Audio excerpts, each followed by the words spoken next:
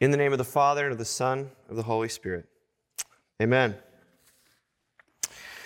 For the last year, a lot of us have been enjoying unaccustomed courtesy and understanding from the world. This, a friend recently remarked, when people asked how you were doing, no one expected you to say, fine. Instead, they asked, how are you holding up? And you'd answer, well, you know. You could admit that you'd accomplished nothing today, this week, this year. Having gotten through another day, even in your pajamas, was a perfectly respectable achievement. Now, these are some observations that appeared in the Atlantic Monthly this week, but I think they're trenchant as we kind of enter this actual reopening phase of life. Because it's true. Behavior that would have been deemed strange or shameful before the pandemic has become, for the last 15 months or so, understandable and even expected. You know, maybe are you feeling overwhelmed by the ever-changing demands of your job and you're online and you're Zooming and, that makes total sense. We're all feeling a bit that way right now. Are you on the verge of tears for no other reason this morning than just not wanting to face reality? Well, I talked to 10 people last week who felt the same way. Are you lonelier than you feel you have any right to be, and you're scared to complain? Well, join the club. One of the surprising gifts of the pandemic has been to reposition fragility, human frailty, within the bounds of normalcy. And yet, the truth is that none of these states of mind, none of this experiencing life as overwhelming, as tiring, as something that gets you down, and as in need of real space and understanding, none of those things were abnormal. In fact, they're part and parcel of what St. Paul calls in the reading from 2 Corinthians, the outer nature wasting away. What he means is that our bodies and our minds are heavy laden. They're overladen, given how finite and limited we are. Our bodies, our minds, they fail us. We are all fighting a losing battle against time, against aging. We are not designed to endure so much stress and sin and strain. We all, at all times, are in need of some grace. So it's not just you. Depression, exhaustion, paralysis, these are natural responses to the pace and demands of modern life, even when there are far less dangerous pathogens floating around. The pandemic just gave us the opportunity to incorporate this truth under the banner of acceptability. And I believe in this area, it has been a great relief. Now, this is not to downplay the joy of rejoining friends and neighbors. Just last week was my first time I went to Lowe's, and the sign on the door said, if you are vaccinated, you do not have to wear a mask. And I walked in, and I didn't have a mask on, and it felt like Christmas or something. I wanted to cry. And you could just tell the people, there was a little bit more upbeat. Then you drive around, and you see people eating outside. You see large groups of people gathering. Your weddings have been rescheduled. Parties are happening. And this is an occasion for joy. For crying out loud, we're finally not on this taping, but this Sunday we'll be back in church together without distancing. It's great. And yet we'd be overly hasty not to acknowledge that along with these reopenings, we lose that sort of long personal leash, that long mental health leash that the pandemic has given us. In fact, that very same article in The Atlantic states that the grace period is almost at an end. The grace period for just having a tough time just because. It's almost at an end. And of course, the problem is that while the grace period may be at an end, we are still the same people. We're much more finite and conflicted and uncertain and self-interested than we would ever care to admit in quote-unquote normal times. We are still wasting away.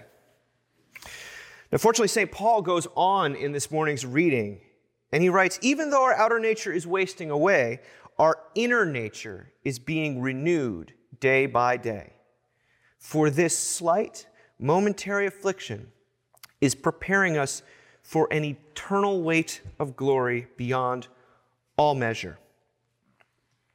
Paul is extrapolating this promise of renewal and coming glory. He's extrapolating it directly from the death and resurrection of Jesus Christ.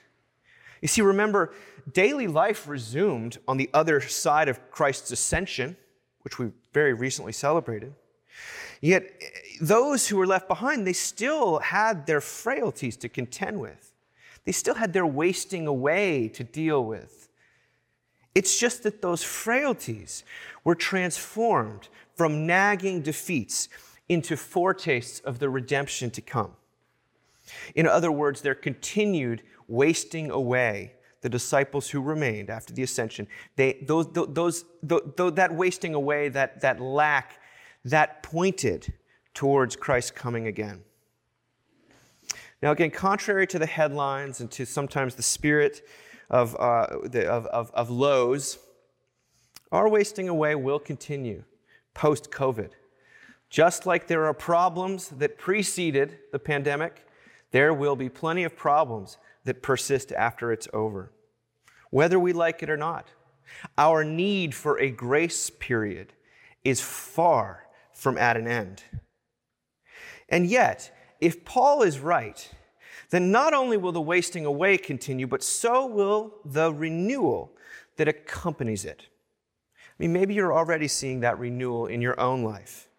In that same article in the Atlantic Monthly, the writer Tim Kreider wrote that maybe this period of seeming dormancy has actually been a phase of metamorphosis.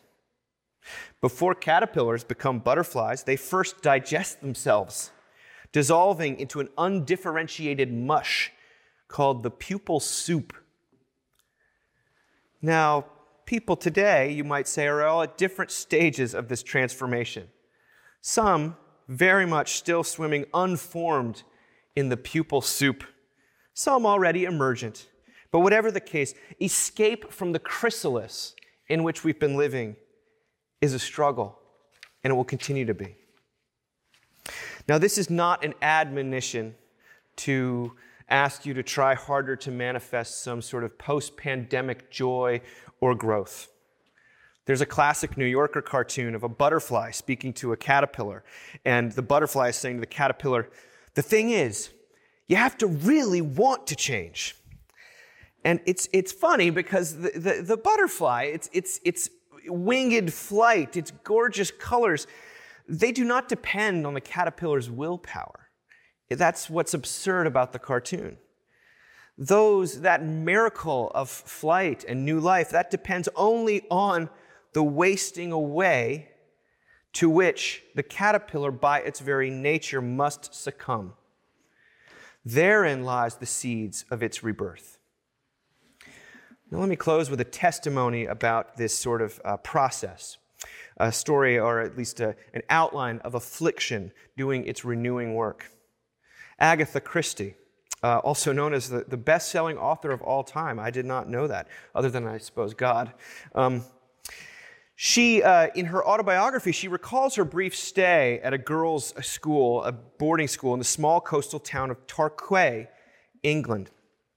She writes, I can picture one teacher there. She was short and spare, and I remember her eager, jutting chin. Quite unexpectedly one day, in the middle, I think, of an arithmetic lesson, she suddenly launched forth on a speech on life and religion. She said, all of you will pass through a time when you will face despair. If you never face despair, you will have never faced or become a Christian. To be a Christian means enjoying things as Christ enjoyed things, being as happy as he was at the marriage at Cana, knowing the peace and happiness that comes with being at harmony with God. But you must also know, as he did, what it means to be alone in the Garden of Gethsemane, to feel that all your friends have forsaken you and that God himself has forsaken you. Hold on then to the belief that this is not the end. If you love, you will suffer. And if you do not love, you do not know the meaning of a Christian life. Christy writes, those few words, more than any sermon I have ever heard, remained with me. And years later, they were to come back to me and give me hope at a time when despair had me in its grip. I wish I could have been taught by her longer. Now, as we head into the great unknown, or back into the old normal, as circumstances change, as bodies heal and fail, as the world extends us mercy and then retracts it, this morning we are to be reminded that the one who raised the Lord Jesus will raise us also with Jesus, so that grace, as it extends to more and more people, may increase thanksgiving to the glory of God. So do not lose heart. Whether you're in an acute phase of wasting away, or a phase of active and exciting, joyous renewal, well, when it comes to God, the grace period is never over. Indeed, it stretches out into eternity. Amen.